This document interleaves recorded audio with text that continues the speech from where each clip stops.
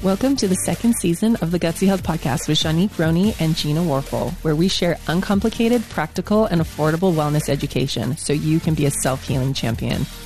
This episode is brought to you by the Gutsy Health Membership Program, a program that gives you inexpensive tools and resources to heal your mind, body, and soul. Visit our website at mygutsyhealth.com. Hey, you guys, welcome back to the Gutsy Health Podcast. I have my co-host Gina Warfel with me. Welcome, Gina. Hey, guys. And I have been talking this person up so much on my stories and my membership. You guys, our guest today is going to blow your freaking mind. Why? Because she blows my mind every day. Every time I'm in her presence, every time we hang out, every time I see her work, it's like she takes consciousness to a new level, and it's just another day in the life of Britt Lefkoe. So I want to talk to you guys about how I met her, what she does before she introduces herself. But I was at this retreat and I was helping a friend through a process, and he was like really deep in it.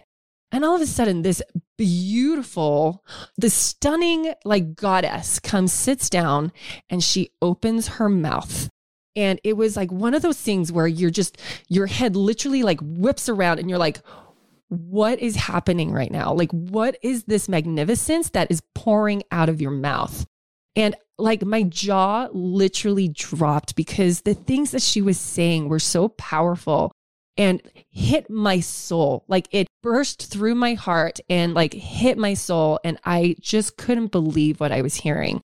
Fast forward to the next day, right before we're doing integration, I find this woman and I say to her, these are my exact words. I say, who are you? What do you do? And how do I get more of you in my life? and it turned into what you're going to hear today. So you guys, please welcome Britt Lefkoe. She is the most phenomenal coach I have ever seen, I have ever heard, I have ever been in the presence of. Britt Lefkoe, she works with people that run multi-million and billion-dollar companies. She is worth her weight in gold. The amount of work she does is phenomenal. What she does is phenomenal. She's going to explain it to you guys today. And Britt, welcome. Tell people a little bit about yourself before we launch into your experience and your life and your work with Tristan. Hi, thank you so much for having me. What an introduction. Wow. I think my heart is going to fall out of my body. I'm so glad to be on this podcast. I'm so excited to connect with your amazing audience. I've heard such great things about the people who follow you both and who are part of your world. Yeah, I'm excited to share about what I do, how I worked with Tristan. I know that's something people have been really interested in. And to talk a lot about health, right? So how our mind and our thoughts and our relationship to ourselves manifests in our body. And that was really what Tristan and I's journey was about. So just a little bit about me. I've been doing this work my entire life. My background is in identifying and shifting limiting subconscious beliefs that prevent us from being able to truly see ourselves as we are. And I work, as Janique said, a lot in business, focusing on entrepreneurship, taking businesses to the next level, but really from a place of focusing on ourselves, right? Where are our thought patterns keeping us stuck? What are we not seeing? Where are we stuck in these feelings of smallness, of limitation? And how do we step into a place of infinite possibility and create from there? So that is just a little bit. I will answer all of the questions and we will have a blast. Well, I bet a lot of people are wondering, like, okay, she sounds so sweet and cute. Like, where did she get all of these skills from, this training? Like, do you want to share a little bit about how long you've been doing this for? Yeah, I would love to. So my dad created a process right before I was born. He was a management consultant and he gave all of this good advice and people would be like, great advice. And then they wouldn't take it.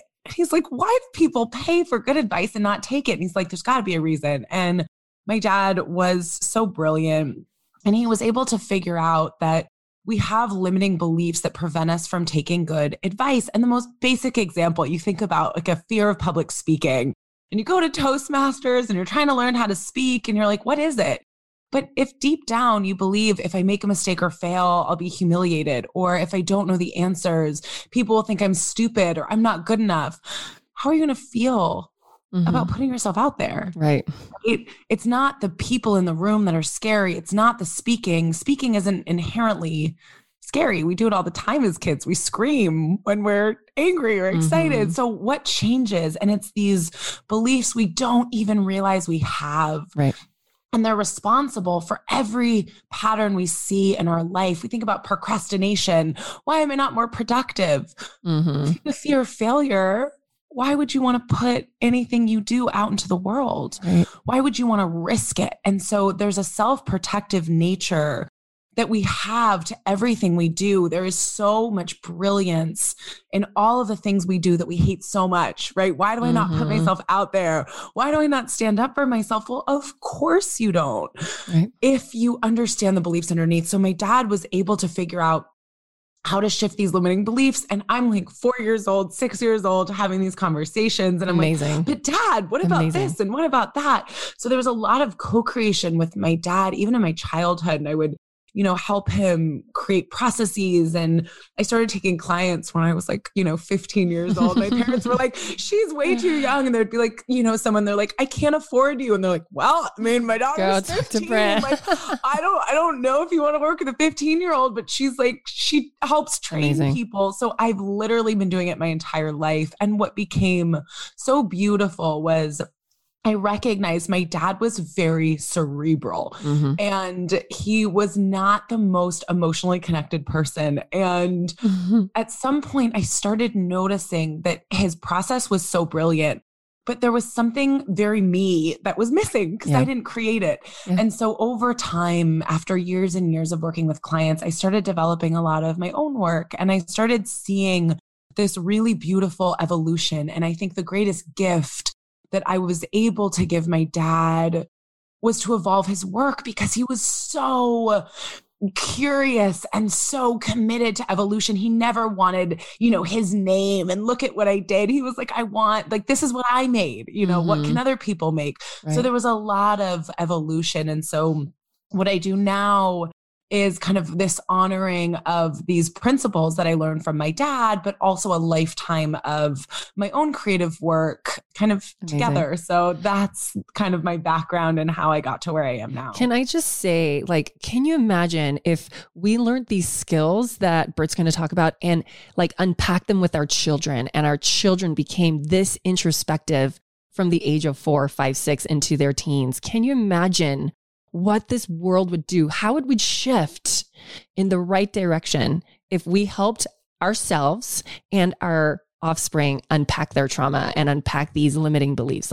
It just blows my mind. And another thing you said, your dad was so cerebral, but what you bring to the table, Britt, is not only are you so incredibly smart, but you are heart and soul and body too. You bring all of these components, these really important components together, and you marry them.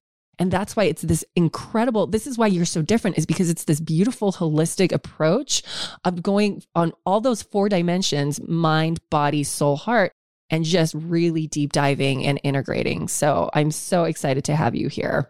Thank you. Yeah. And I really appreciate what you said, Janique, because first of all, one of the things that I notice so often when I'm working with clients is within the second or third session, they're like, oh my God, my kids, right? Because we are not taught how the brain works. We're not taught. And I'm sure you see this so much, we're so often not taught about health. We go to school and we learn the 42nd president of the United States, and nowhere in there do we learn how we develop. Right. And so it's so tough because we learn so many facts that we forget. And so we learn early in life that we're supposed to understand these things that don't actually teach us how to be human, right, and how to optimize our life.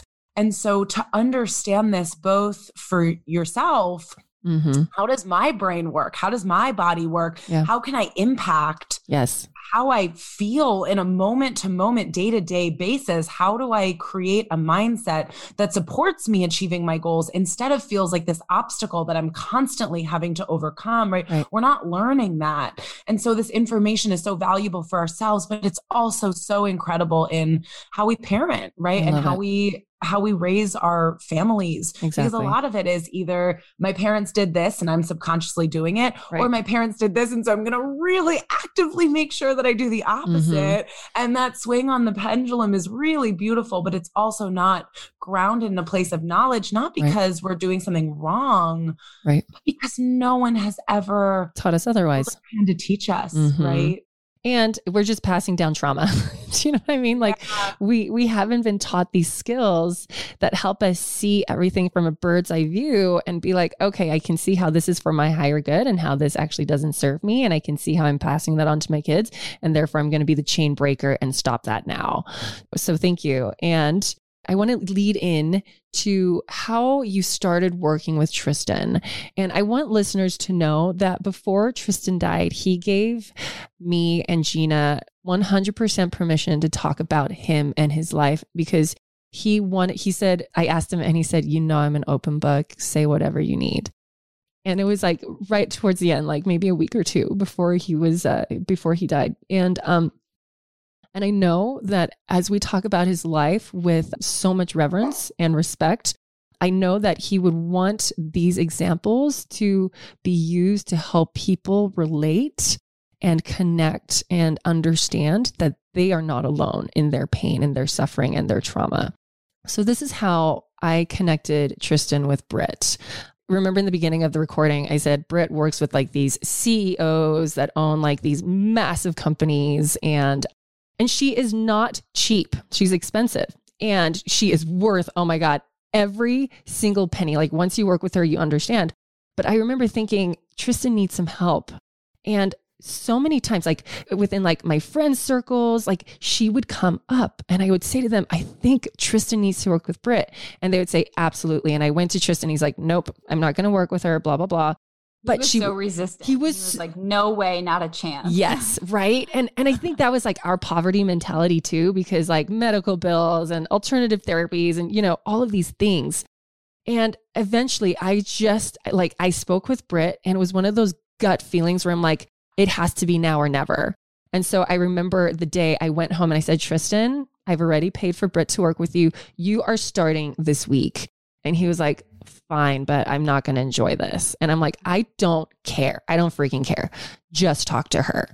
And so Britt and Tris worked for about 5 weeks together and it was amazing. It was so amazing. And actually at Tristan's life celebration with my long speech, his life sketch was look at all of his accomplishments and look at all the things he did. And, he was an incredible pianist and he was a straight A student and he got all these scholarships and like, he was so brilliant. Like this man he was beyond this world. And what I said because I went last in talking and I said, Tristan, what I'm most proud of you for is not the hoops that you jumped through, but that you finally learned to love yourself. It was so beautiful. It was so beautiful for you to truly see him. Yes. Truly see him beyond the accomplishments and the gold stars and everything, but just truly him. And so when I said that, and I mentioned that on podcasts and I mentioned that in my stories, I did a Q&A with followers and someone asked, how did Tristan break through to finally loving himself? What finally made that click? And this was my response. He did a lot of, and I'm going to just read it out loud. He did a lot of heart-opening exercises that primed him for working with Britt, Lefkoe. But Britt came in and did her magic with him and rocked our friggin' worlds. This woman, I have never seen anything like the force of Britt Lefkoe. Her brilliance at unpacking trauma loops, dismantling very gently lies people think are truths, and helping you see your higher power, your true essence. I'd call it sorcery, but it's not. It's just her sheer brilliance. I would sit in these sessions they had and my jaw would drop every time. I started recording the sessions because they felt like sacred conversations, and they were. I then begged Britt to consider creating a guided course for people to learn about these tools she uses so people can get the breakthroughs I saw Tristan have. It's going to be called Healing the Unhealable, and it's going to be epic. We were hoping to get it going by August, but then Tristan passed away faster than we were thinking, so life has been put on pause for a bit. So you guys, I said here, I kid you not, if there were a golden altar to Britt, I would pray to it.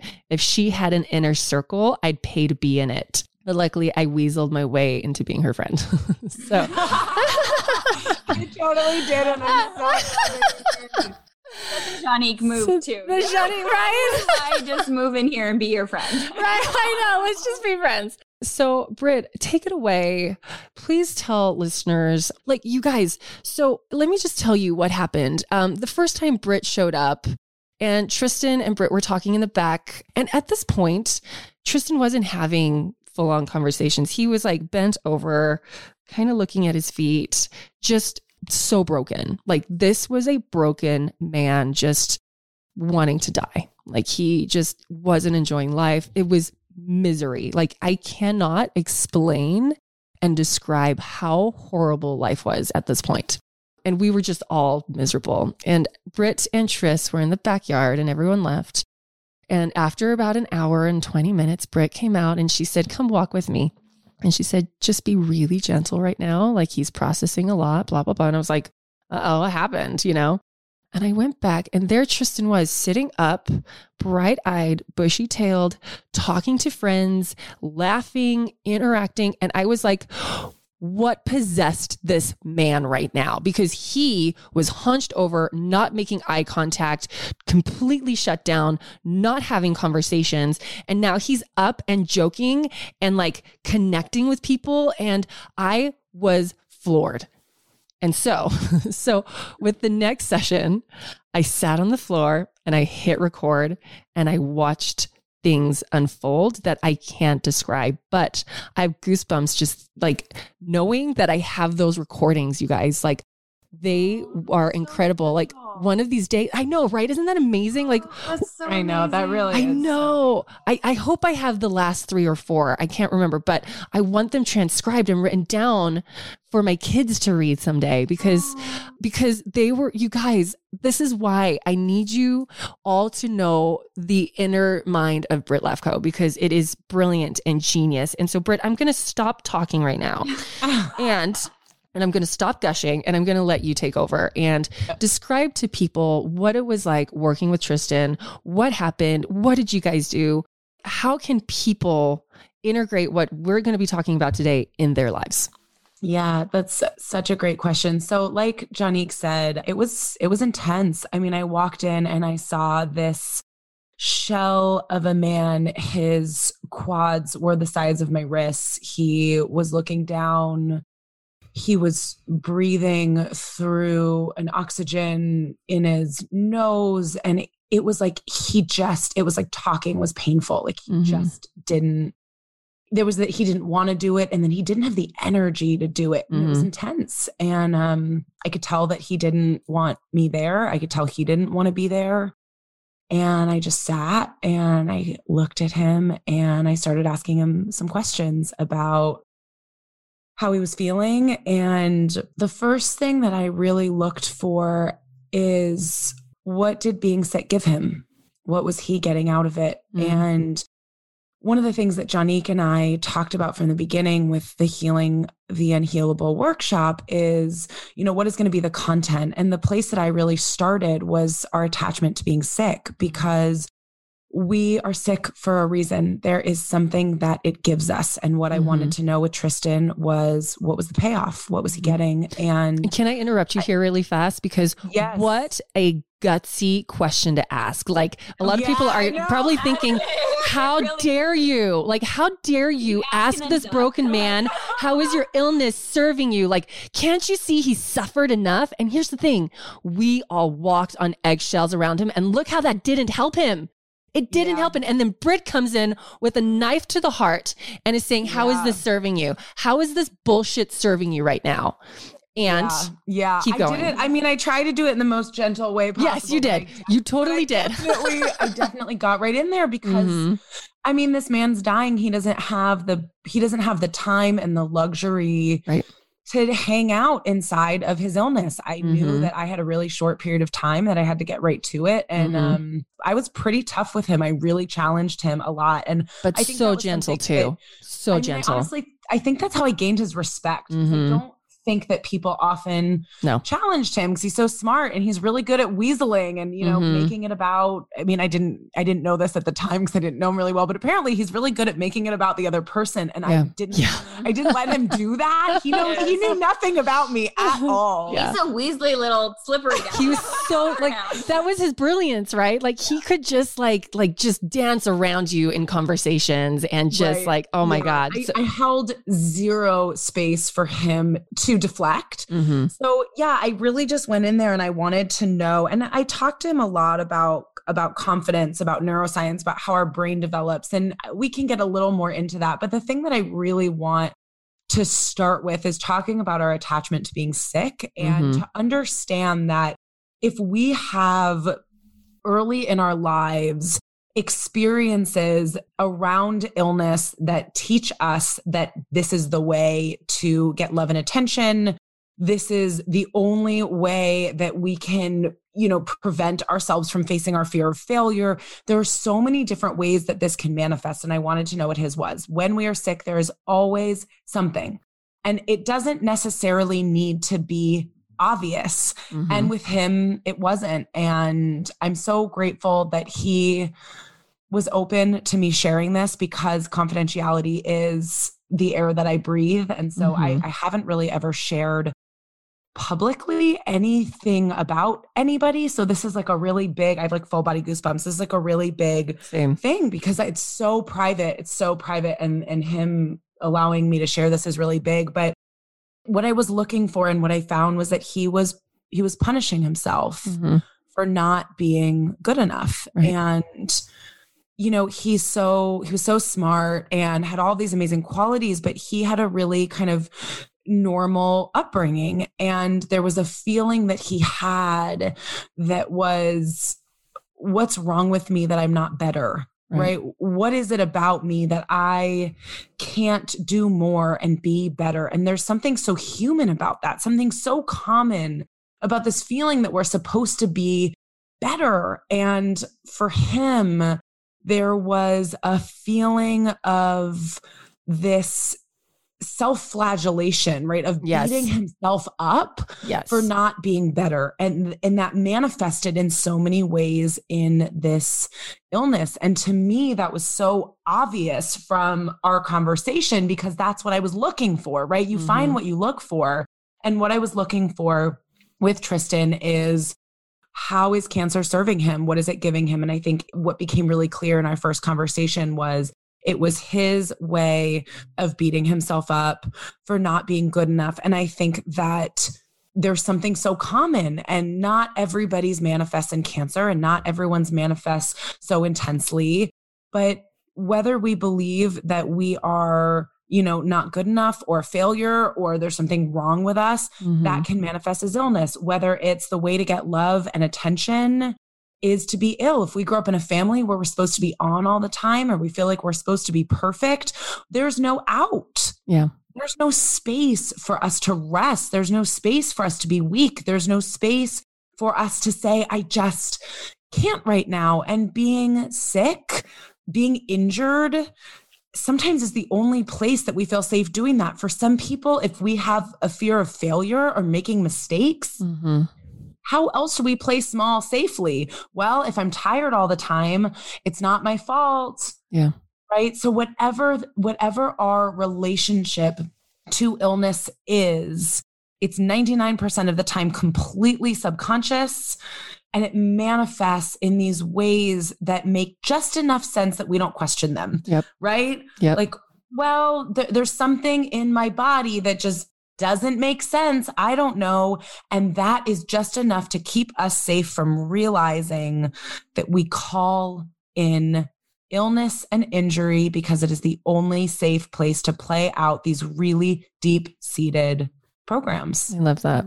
There's, I was listening to Conversations with God. That, you guys, that's like my Bible. And I like wake up and listen to it, and I go to sleep and I listen to it. there's this part at the end where it says the mind is the creator, the body experiences, and the soul is something about the mind creates and generates everything. And then the body experiences and the soul, I can't remember what the soul was, but it's these thoughts that really lead to our reality. And so when you asked this hard question, like, how is your illness serving you? What I often want to ask people as well is like, or tell them or teach them is we called these things into our lives, and obviously unconsciously, but they are serving us in some way. And so the magic of healing is actually owning that we created this. I remember when I was going through a massive process of victim, and I was like, I can't believe X, Y, this person has treated me this way for so long. And one of my friends asked me, well, Janique, why did you allow it? And that blew my mind. I was like, no, but they treated me. And it's like, no. You've always been in choice. You allowed people to treat you that way. And so when it comes to illness, what thoughts have we allowed ourselves to entertain? What people have we allowed us to treat us poorly? Like, we are always in choice when it comes to our bodies and our health and our thought patterns, So when we create healthy mindsets and healthy environments, we exude health. But when we are in these patterns of that are destructive, we will manifest disease. Do you want to go further into that and how you saw that in Tristan and how you see that in general?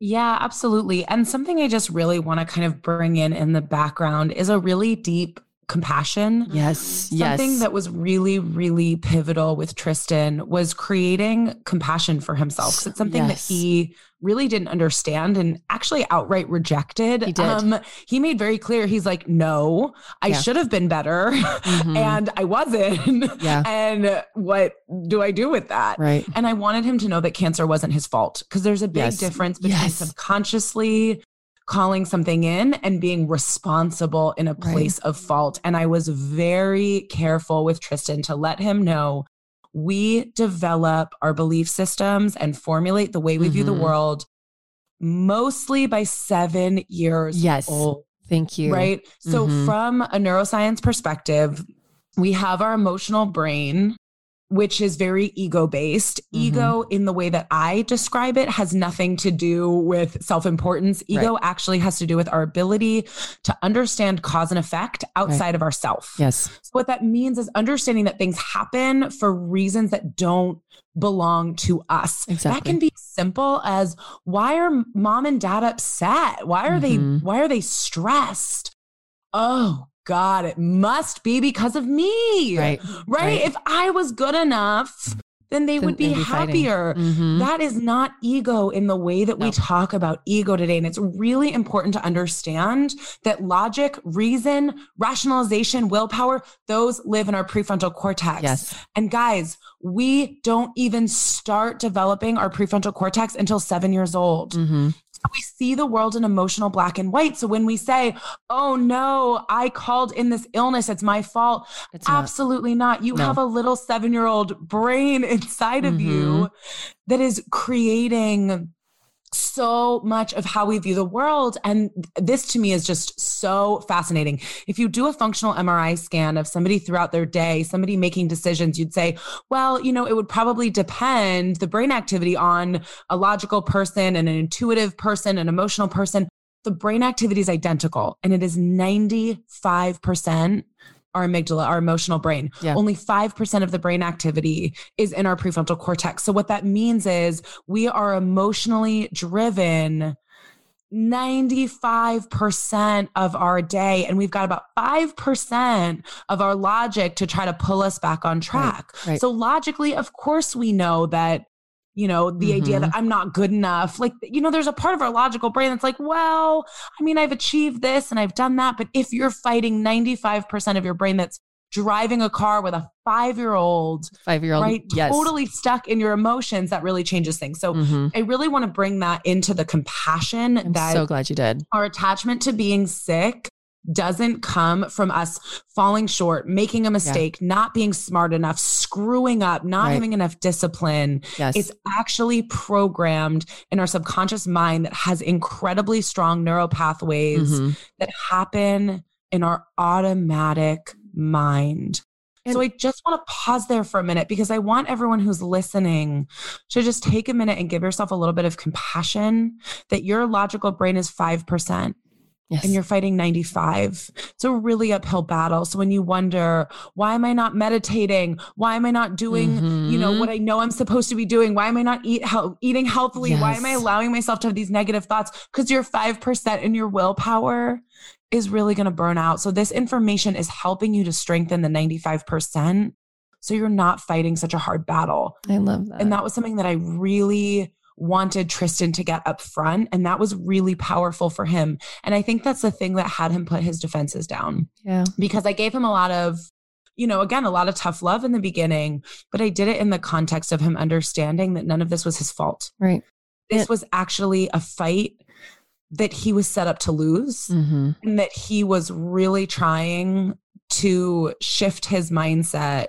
And in that month, he was able to let go of all of that because I think he understood from the beginning that there was a place for compassion, which he had never considered before. Yes. I love that. And I'm so glad that you put it in those words, because like you said, that 95% is like old apps. I always say we haven't updated these apps since our 7-year-olds, so we're running off of those 7-year-old apps, those 5-year-old apps.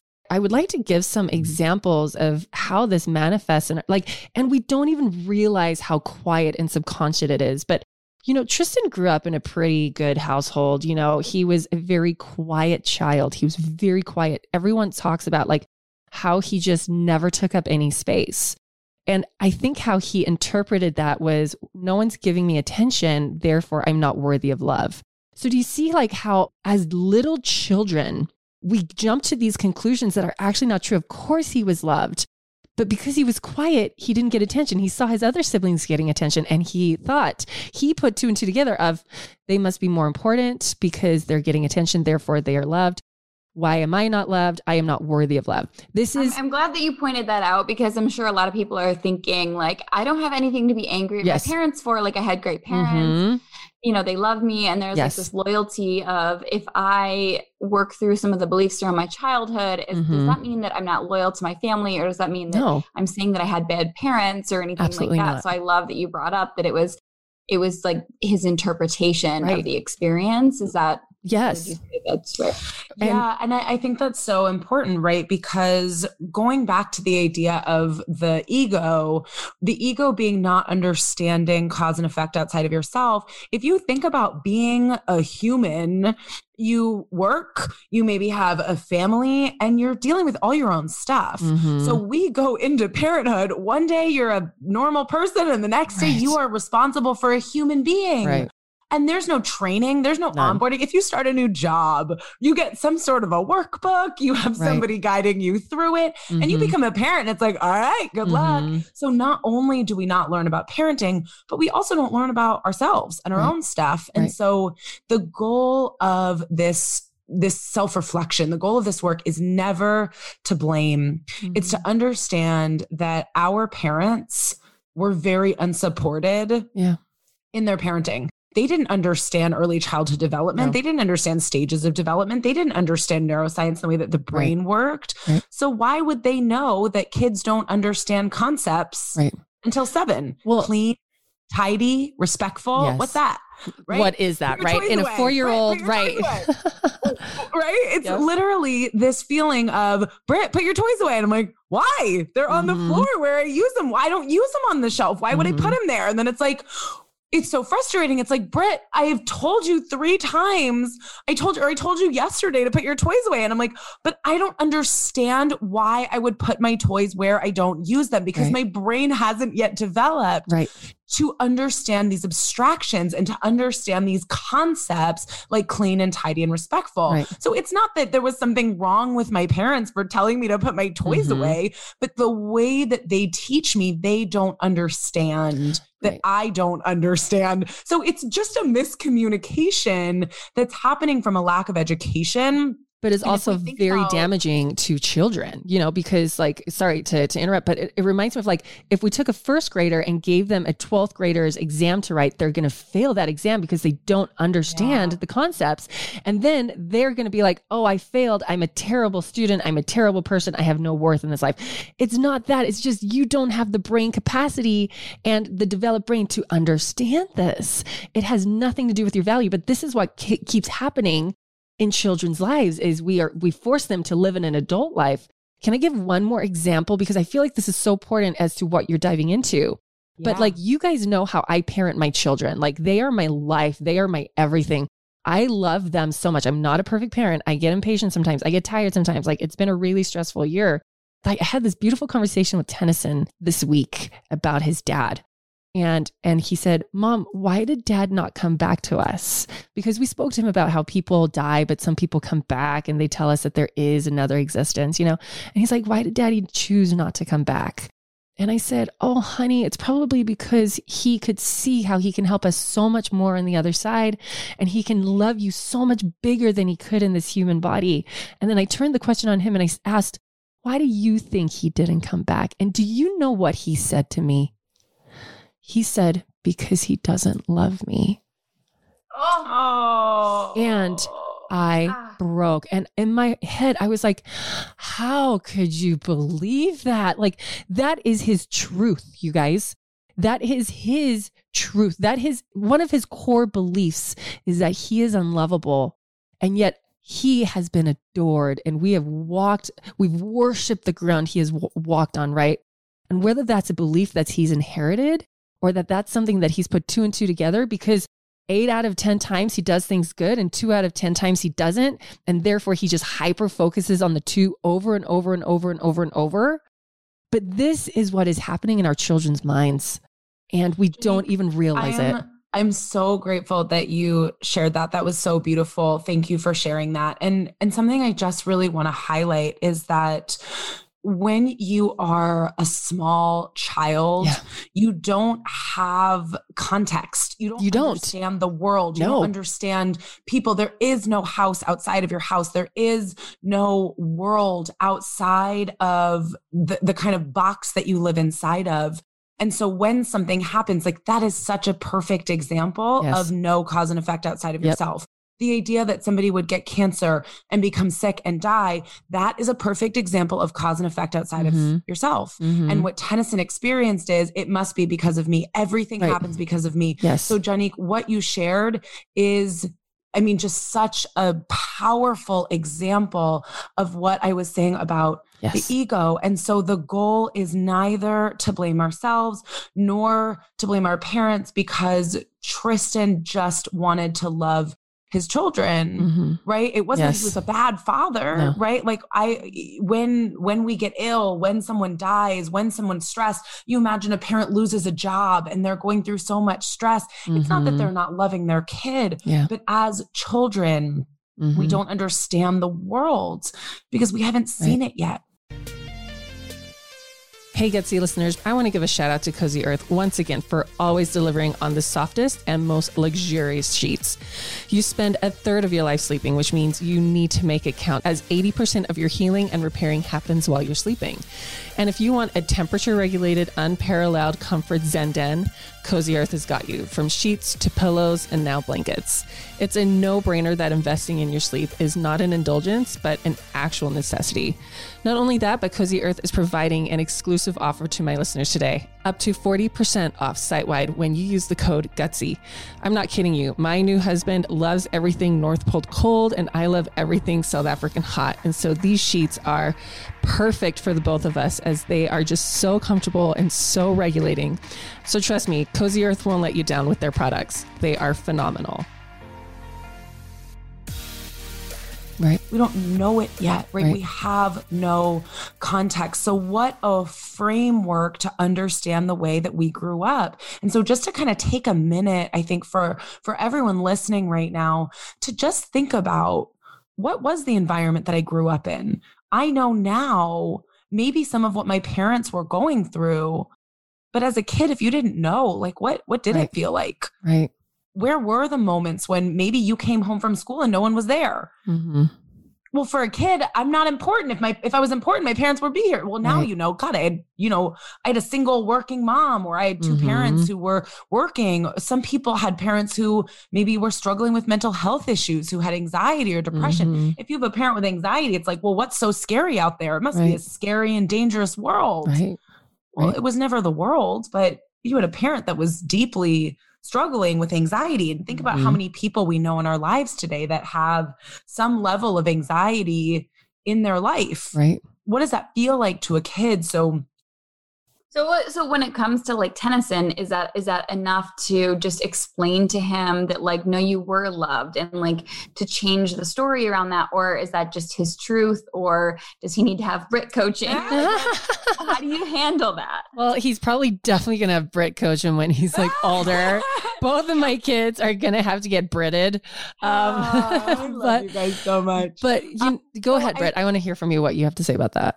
So I think that's such a beautiful question, Gina. And I have more than one answer, but one of the things that I think really loosens our hold on our beliefs is being able to see the events from different perspectives, because what happens is we don't distinguish between the events and our feelings. And this is something I really got from my dad. My dad very much understood that it's not the events that produce our experience, it's our relationship to the events that produce our experience. So the event was Tennyson lost his dad. That is an event. That's a fact. The feeling was, it's because he doesn't love me. So something you can do with your kids and something you can do with yourself to loosen the hold the belief has on you, or the feeling has on you, is to ask, what else could explain the event? So let's actually do this for Tennyson. Why else could Tristan have passed besides because he doesn't love Tennyson? Well, it could be because he was really sick, right? And he actually passed because he couldn't hold on to this body any longer. And it had nothing to do with his love for his son, right? It could be, like Janique said, because he loved everyone so much that he felt like he could love them more from this kind of cosmic space than he could in his body, because his body felt limiting. And so he loved Tennyson so much that he passed so he could love him more, right? So these are different ways that we could explain his passing, besides that he doesn't love his son. And you can get really creative, right? And you can really kind of play with it to even say maybe that he wanted to love him again in a different form. And so he was going to come back in, right? As an energy or as a flower, like, as a mentor or a guide, so that he could love him in a different way, because the father-son relationship just somehow felt limiting for him. So he's going to come in differently, and you can really play with these interpretations.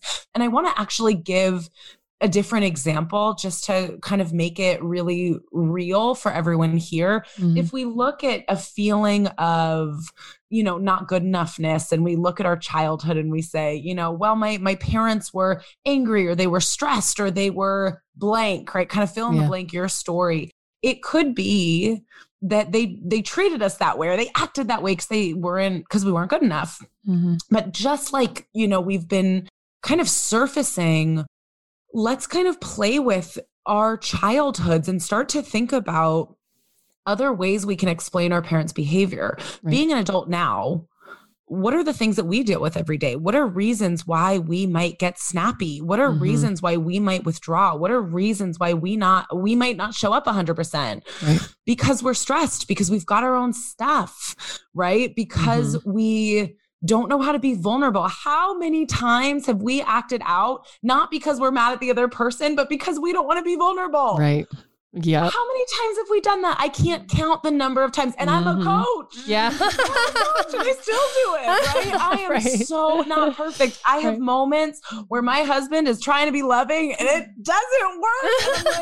I get like angry or upset because something comes up, some deep wounding that I'm totally unaware of.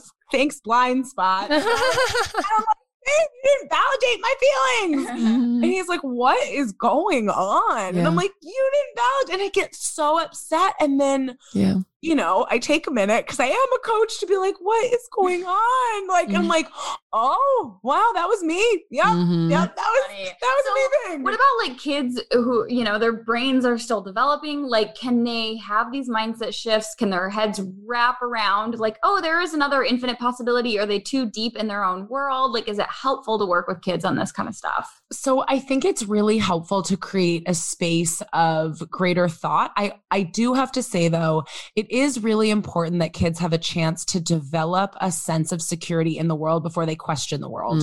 So there is a lot of great things that came from me being introduced to this work really early. There's also a couple things where you don't want to get too deep into self-work with kids because it puts them in a state of questioning their reality. So what you want to give kids is an empowered view of curiosity, not a questioning of their reality. So you don't want to say you have limiting beliefs to a kid because they're like, wait, what are limiting beliefs? Like, right. So that can actually be really confusing and scary and grounding. So I would never work with a client who's 7 or 8 years old, right? Because I don't want to question the ground that they're standing on. I want them to feel like the world makes sense and it's safe. And there's not this like confusing thing about like, what does everything mean? Because it's really ungrounding. However, what you can do is what Jonique did, which is ask a question. Right? Why do you think that daddy hasn't come back? So when they tell you, well, it's because he doesn't love me, then you can start to play with perspectives and ask, well, right. And you can say, of course, in the most loving way, wow, thank you so much for sharing what you thought with me. That really makes a lot of sense. I see how you could feel that way, but I have a question, right? I have a question, Tennyson. Can you think of any other reasons why daddy might not have come back? Let's think together. Let's play possibilities, right? Oh my God. Now they get to get creative. And how simple is that? Brain. You're not giving them all of this. Oh my God. Honey, it actually means you're like, right? Or a lot of people say like, oh, how could you think that? You know, so we shame them.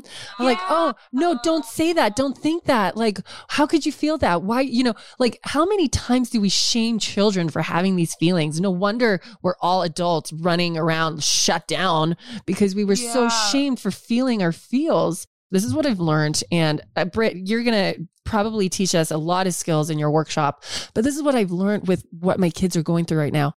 Helping them process their emotions takes so much freaking time. Okay. And I think about families of like 5 children. How does one mom with a dad that's at work, how does one mom sit with a child in a process for 45 minutes to an hour? I had to sit with Tennyson for an hour through that, right? While trying to tell Satori, sweetheart, I still love you. Tennyson just needs my attention right now, because she'll say, you don't love me. You love Tennyson more. And I'm like, no, sweetheart, I'm sitting with him in his sadness right now. How many of us parents are walking around with endless amounts of bandwidth and thinking through these things and being like, I'm going to help my child through a process right now. And it might take 45 minutes to 75 minutes. And I totally have that time. You know what I mean? So it's no wonder. Double processing both of your children at the same time. Right. And I only have 2. And I get that I'm a single parent now, but what about the families that have 3 and 4 and 5? Do you know what I'm saying? And so helping us become intelligent human beings, helping children become intelligent human beings takes so much time and intentionality and like bandwidth and sitting in this space with them. And as adults, we actually don't sit in space. We do. Like I think of my morning and I was like, come kids, let's go clean. Let's go do this. Blah, blah, blah, blah, blah. And we didn't play. We didn't, we actually did connect, but like we went from connection to let's go tidy the house instead of connection. Let's go play. Let's get in your world. Let's talk about what you're feeling. You know what I mean? We're putting them in our world of do the checklist, do this, do that. And then we beat out the magic in them. We beat out who they truly are, these incredible souls, and we turn them into human beings of doing, right? And then you get adults walking around in trauma with shutdown emotions because they actually were never held safely as they were processing hard things. So that's where Britt comes in, I'm assuming, and she teaches us how to unpack that. So Britt, what do you have to say to that?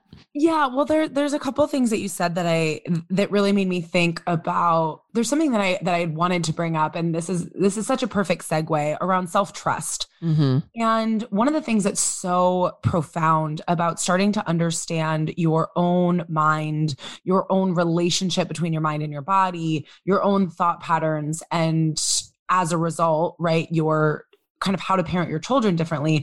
One thing that's really beautiful about these understandings is they simplify a lot of processing. That sometimes what makes processing take so long is that we actually don't have a roadmap and we don't know where we're going. And so there's a lot of just kind of sitting in the emotions, trying to figure out how to get through it. Emotions are just energy, and they typically start with a 90-second kind of bandwidth. Mm-hmm. And then through our questioning and through our feeling, we often extend them. Now, there's nothing wrong with feeling for more than 90 seconds, but it's the 90-second window of where the real feeling happens. And then the rest of it is processing. So when you can cut down the processing, right, you can make these interactions with your feelings a lot shorter most of the time. And I think that what is kind of the root of all of this is I think the greatest gift we can give to our children is to teach them to trust themselves. Mm-hmm. And when we say, like you said, Jonique, it's like when you say, don't feel that way, or why would you feel that way? The message we're sending is I can't trust myself. And part of the questioning is to help them see their interpretation wasn't wrong. Right. It wasn't bad. It wasn't stupid. Yeah. It was just one interpretation, right? That the beliefs that they form, they're not bad. Mm-hmm. They're just one option. Right. And it's an option that has a lot of consequences. Mm-hmm. There's a lot of other options. Right. So as we're kind of processing with our kids and as we're processing with ourselves, the underlying idea is to help them see and to help ourselves see that we can trust ourselves. Mm-hmm. So I'll use kind of as an example with parenting, just because we're talking about it, that self-trust comes in so many ways from the ability to see that we can figure out our own answers. And so sitting with our kids and processing and being with them is really beautiful and really important for the connection. But I think a lot of our work really is to teach our kids to trust themselves, right? To ask them questions, to help them figure out answers. Yeah. And even at times to tell them, like, are you feeling sad, right? Are you feeling angry? Like if they say that they are, obviously you can ask them what they're feeling. But once they get to a point where they're saying kind of how they're feeling, you can ask, like, do you want to sit with that feeling? Mm-hmm. Right? Like, what do you need? What is being with this feel like and look like to you? Yeah. Because once we trust ourselves, life becomes so much easier. Right. And I think so much of what I see in illness is we don't trust our bodies because we don't trust ourselves. I'm so glad you brought it to that. Yes. If I don't trust myself, why would I trust my body? Right? My body's an extension of me. Why would I trust my body to heal? Why would I trust my body to know what it's doing? I don't know what I'm doing. Mm-hmm. And I think a lot of the work of self-reflection and a lot of the work, of everything we're talking about is reframing our belief systems and our perspective about ourselves and our childhood and our life so that we can see, I actually always have trusted myself. I just didn't get it. Right? I've trusted myself since day one. If I was hungry, did I eat?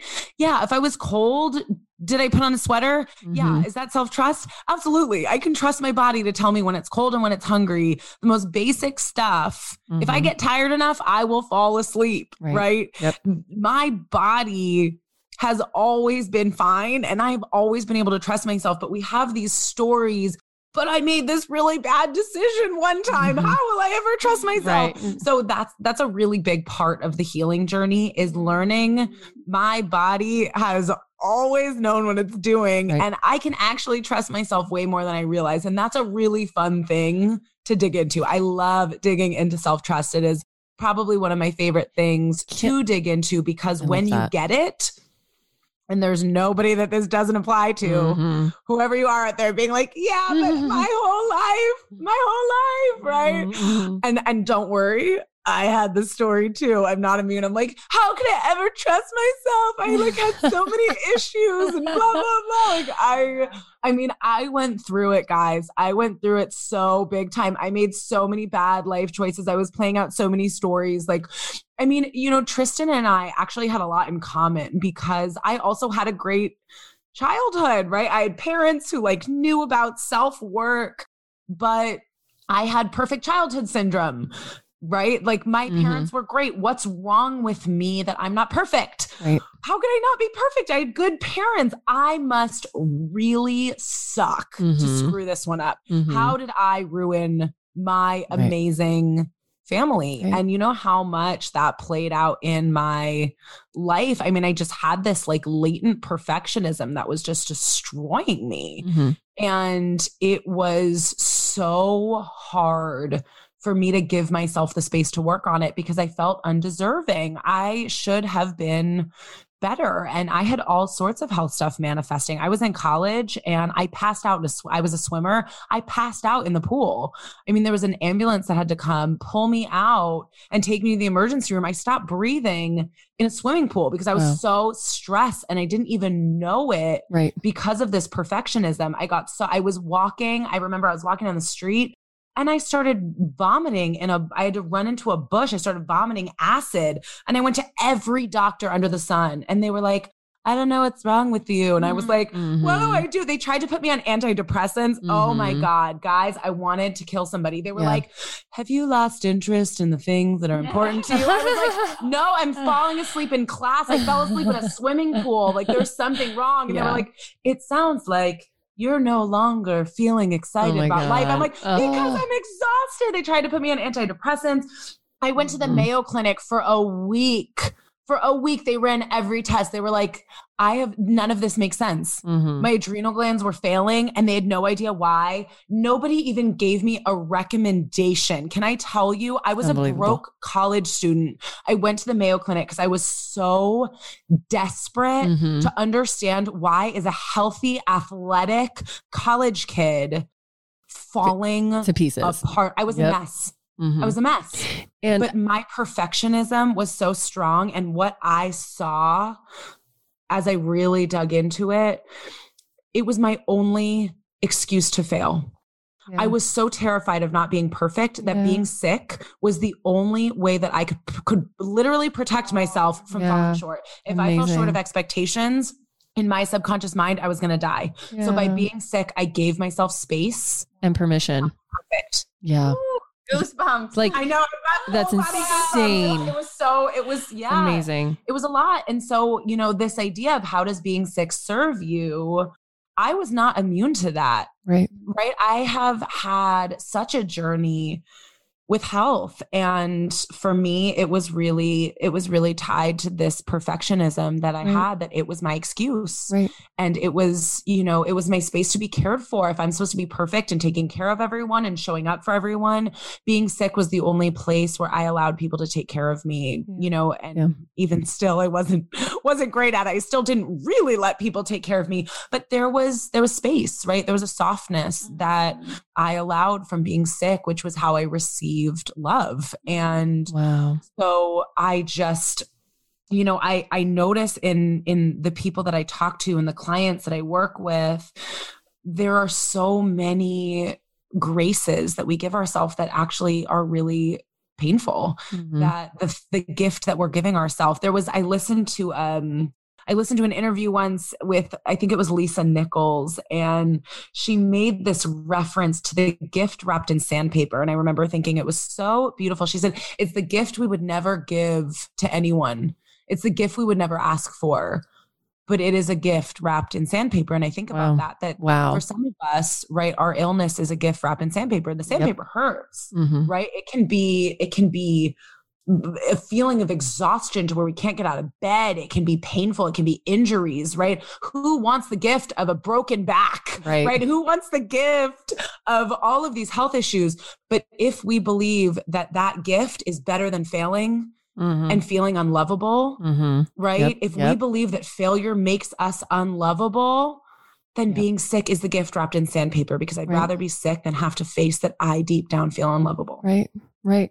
I want to talk about the course that you are doing in a little bit, but I want to bring this back to that self-trust piece, because how that also manifests in today's day and age is women, people going from doctor to doctor to doctor, outsourcing their power and saying, doctor, fix me, doctor, understand my body, doctor, like, I don't know how to fix myself, right? And Gina and I have created a Gutsy Health membership where you literally become an expert in your body and heal yourself. And why is not everyone jumping on that? Why are people still hemorrhaging thousands of dollars, thousands upon thousands on supplements and blood work and doctor's appointments when you can literally take courses and becoming your own body expert, right? But it comes back to, I don't trust myself to be knowledgeable enough and smart enough to fix myself. And we just had one of our members tell us, you know, she's been trying to do IVF for 3 years. She hasn't had a period in ages, years and years. And, you know, she hasn't been able to get pregnant and do IVF. She started the membership in April. She's doing all the classes. She's doing everything to a T. She's following the menu plans.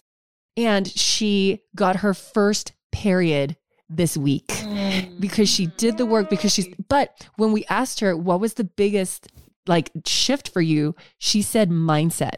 It wasn't the classes. It was the integration of the knowledge and recognizing that she has the power to utilize it without talking to a doctor. So she has been working on the self-trust and the self-love piece and told us in that moment, this was my biggest healing step. And that's what you said, is like, when we don't trust ourselves, we will outsource our power. We won't heal. Yeah. And so getting tools to help us overcome these mental gymnastics we do to ensure subconsciously that we're failing. And that sounds really harsh, and it's not supposed to come out that way. But, you know, there are these protective mechanisms, right? Yeah. And if we can understand them and unpack them, we can change them to serve us and to help us heal and grow and become superhuman again. Because that's what we've come here to do. We've come here to play on this speck of dust in outer space. This is what Britt said to me before we recorded. We've come here to play on this speck of dust in outer space. And so why are we playing small? Well, because no one has taught us how to play huge. And so I want Britt Lefkoe to be that person. I want her to help people break open their brains and unpack their trauma and learn tools to help them become the best version of themselves that they were designed to become. What I love, Janique, is I think you create the space for everyone in your audience, or whatever you want to call it, your audience, your community. You treat them all like your babies. Really, truly. And so I love and appreciate how protective you really are to the people when you're giving knowledge, or you're bringing in somebody who's a coach and you're holding space for workshops and coaching, and you don't take that lightly. You're not just let's get the next guru who says that they're a mindset expert and see if it resonates with people, but you are truly trusting and putting your trust in coaches who are you consider everyone like your babies, like your children. I actually do. I love that you are so selective about who you bring in. Do you want to know something weird? Sorry to put the spotlight on me, because it's supposed to be about, everyone listening. But Tristan, back in November. On you. You are a brilliant, amazing human being that everybody who is listening, they are listening because of you. I'm just putting that out there. You are the one that has brought this community together. Putting the spotlight on you is actually really important, because you are a mirror for everyone, showing them that they can put the spotlight on themselves. They can. Go ahead. So Tristan, and I'm only saying this because Tristan helped me get to this aha. He said to me back in November, he said, Janique, how brilliant was it? And what an incredible subconscious message you gave yourself to call yourself Gutsy Mom, because you mother everyone. Right? He's like, you are the mother that's trying to help people learn how to heal. And I was like, oh my God, it's so true. Like, I just want people to feel my love through this mic and just have it ooze through their bodies and be a mirror of like self-love and self-adoration, because I adore people and I want them to adore themselves. And I see people so clearly and I want them to heal. I want them to have it all. You know, I want them to have their joy and their energy and to have that shared with their children, you know? And so yeah, I am really protective of my audience and the information that I share and the people that I bring to it, because I want the best of the best for my children. So beautiful. So Britt, so everyone, this is the moment we've been waiting for. So Britt is creating this course and it's going to be a 4-part course. It's going to be on Zoom. Trust me, you do not want, please, just don't bypass mindset. Okay. Like mindset is number one in the order of healing. And I promise you, it is the most important part of your healing that you will ever jump into. And so she's created this course and she's going to tell us like what each course is called and what each class is called. Britt, why don't you tell us what you have done for listeners? So I am so excited to share this course with all of you. It's going to be a 4-part course, like Jonique said. And the first part is going to be about our attachment to being sick. So it's a little bit of what we talked about today, but a super deep dive. So we're going to figure out, what has being sick given us? Where did we learn to be sick, right? And where in our mindset are we protecting being sick? One of the things that was really powerful with Tristan in the beginning is to question, what would giving up being sick feel like and look like? And what would that bring up for me? Like, what would I have to face if I give up being sick, right? And so what are the mindset shifts that we need to have in order to start to question our illness, question our relationship to our illness, right? To our bodies. So that's going to be a deep dive, and we're going to create the skills and tools and the knowledge base for you to understand your relationship to your body, your healing, and your illness in a completely different way. So that's going to be an incredible mindset shift that we are going to really be able to see our blind spots, right? That's a different way to think about it. We have blind spots. I don't know why I'm sick. I don't understand. I don't know how to get better, right? So let's break those, bring the blind spots into our awareness, and do some reframing.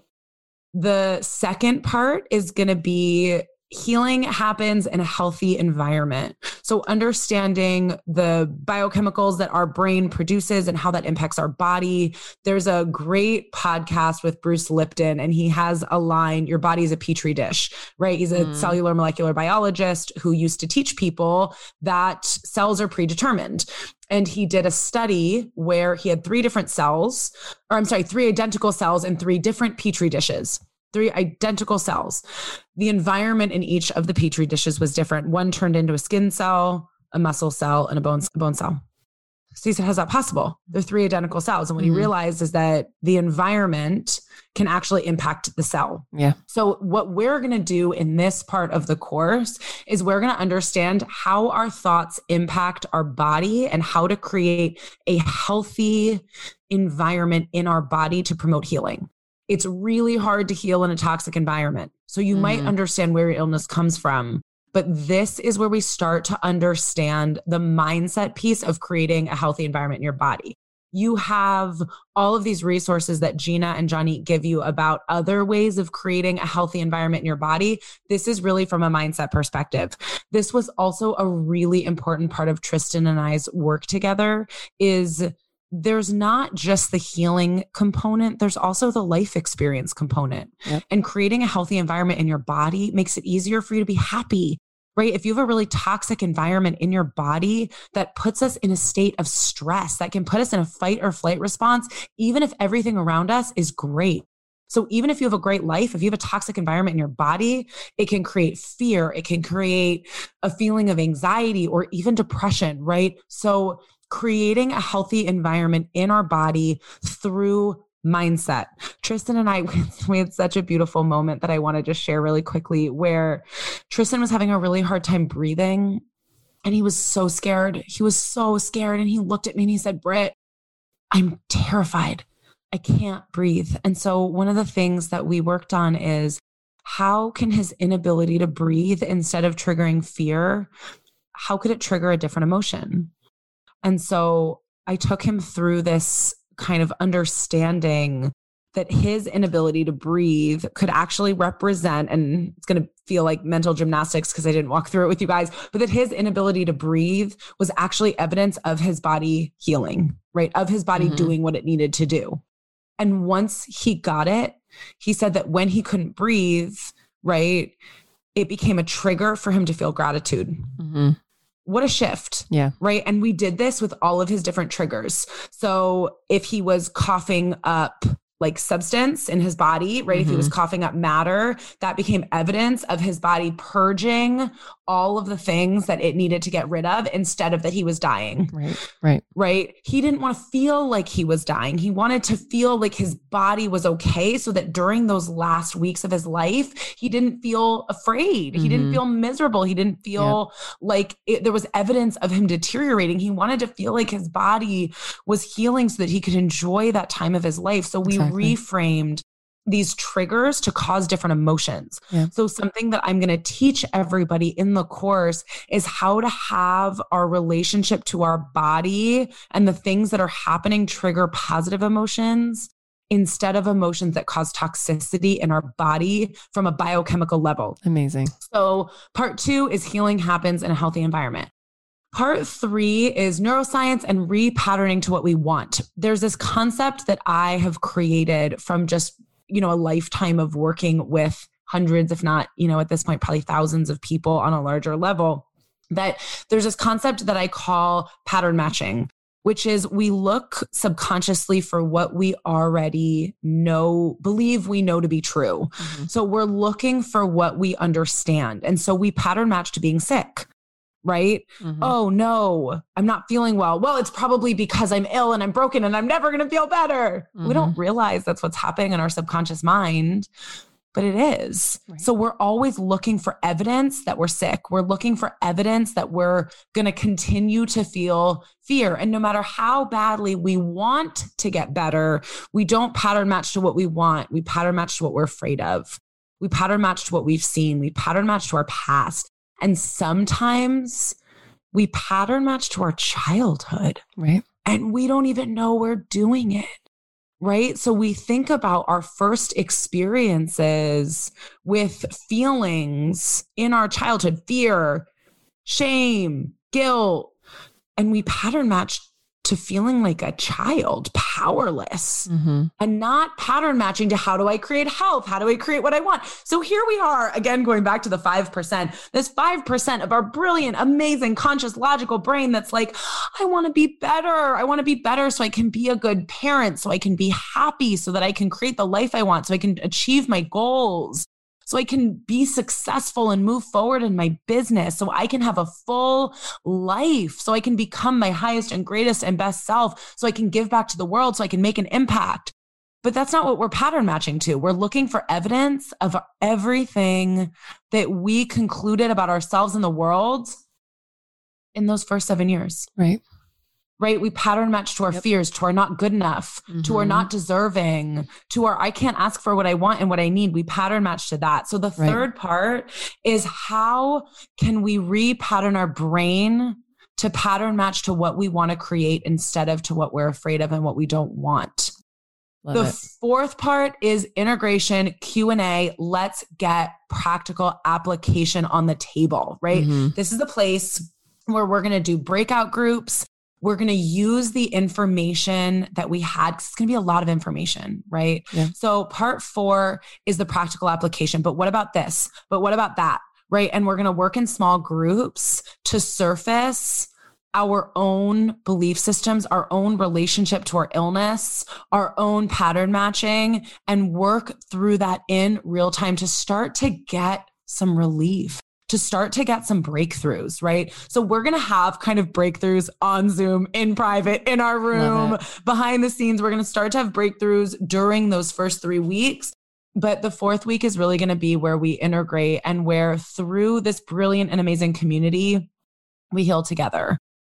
I just want to say that when Britt exposed my life to pattern matching, like, holy cow, I realized how much I had no idea I was pattern matching to all the things that I didn't want in my life, but saying there were things that I did want, but just searching for evidence for me to be right about what I didn't want. Like, that was one of the most life-changing concepts that I've learned from you. And as you've been talking, I'm like, oh, I pattern match here and here and here. And it's me literally pattern matching to my traumas, you know? And so my world just opened up, and there's so much more space for like possibility now that I'm actually looking for creating other possibilities in my life. Like, it's incredible. Right. You guys, I am excited to take these courses. You have no clue. And you would be crazy. You'd be crazy to miss this. Like, insane, because these tools are so powerful. Like, literally seeing how Tristan transformed, you know, and like I said, like, this woman is not cheap, right? Like, she's worth her weight in gold,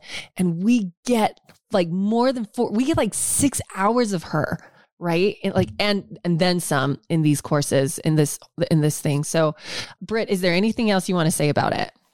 I think that, I mean, wow, Jenny, you've said so many things. But I think that one of the things I want to say is that we very often don't invest in ourselves because, again, we pattern match to our fears, right? What if I'm the one loser who can't heal? Right. I don't want to face that. Or what if I'm undeserving? Or what if I'm selfish? And I just want to give people the space to question your stories. Yep.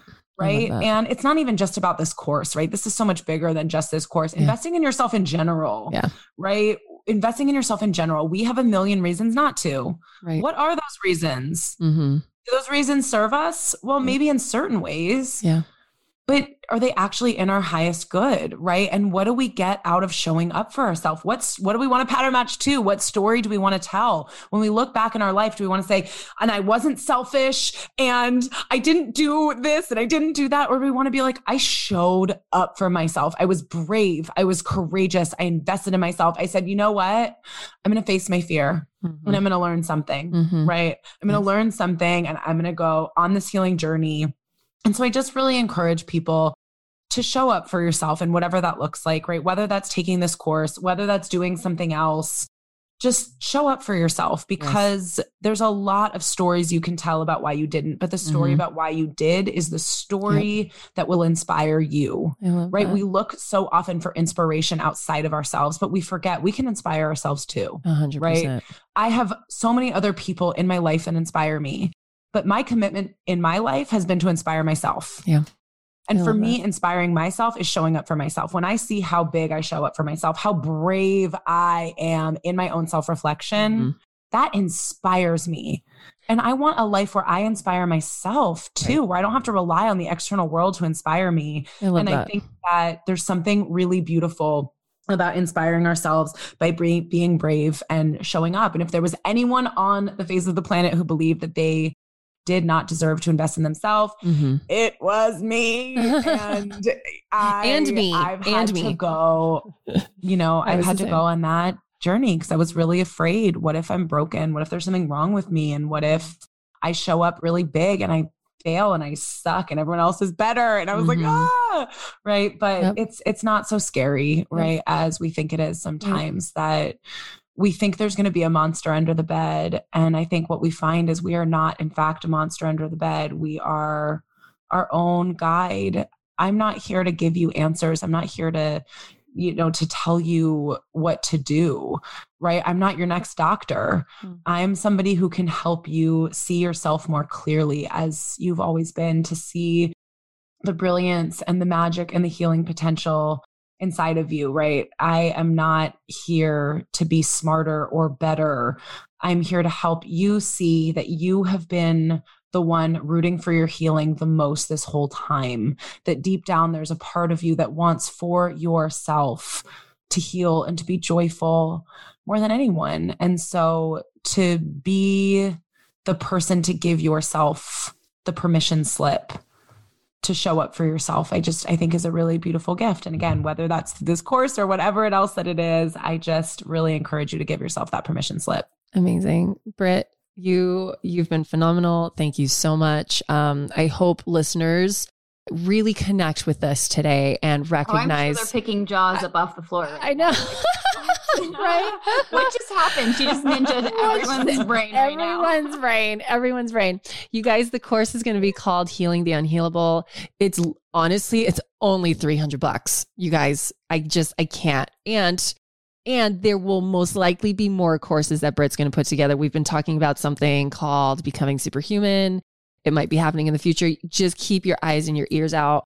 Big things are coming. Huge. Britt, how do people find you? How do people get more information of you before we close this episode?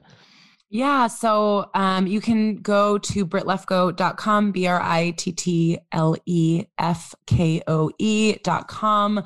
My Instagram is Britt Adventures, BRITT Adventures. It's not super professional. It's mostly me in mountains, but I do post some stuff there. I spend a lot of time outside.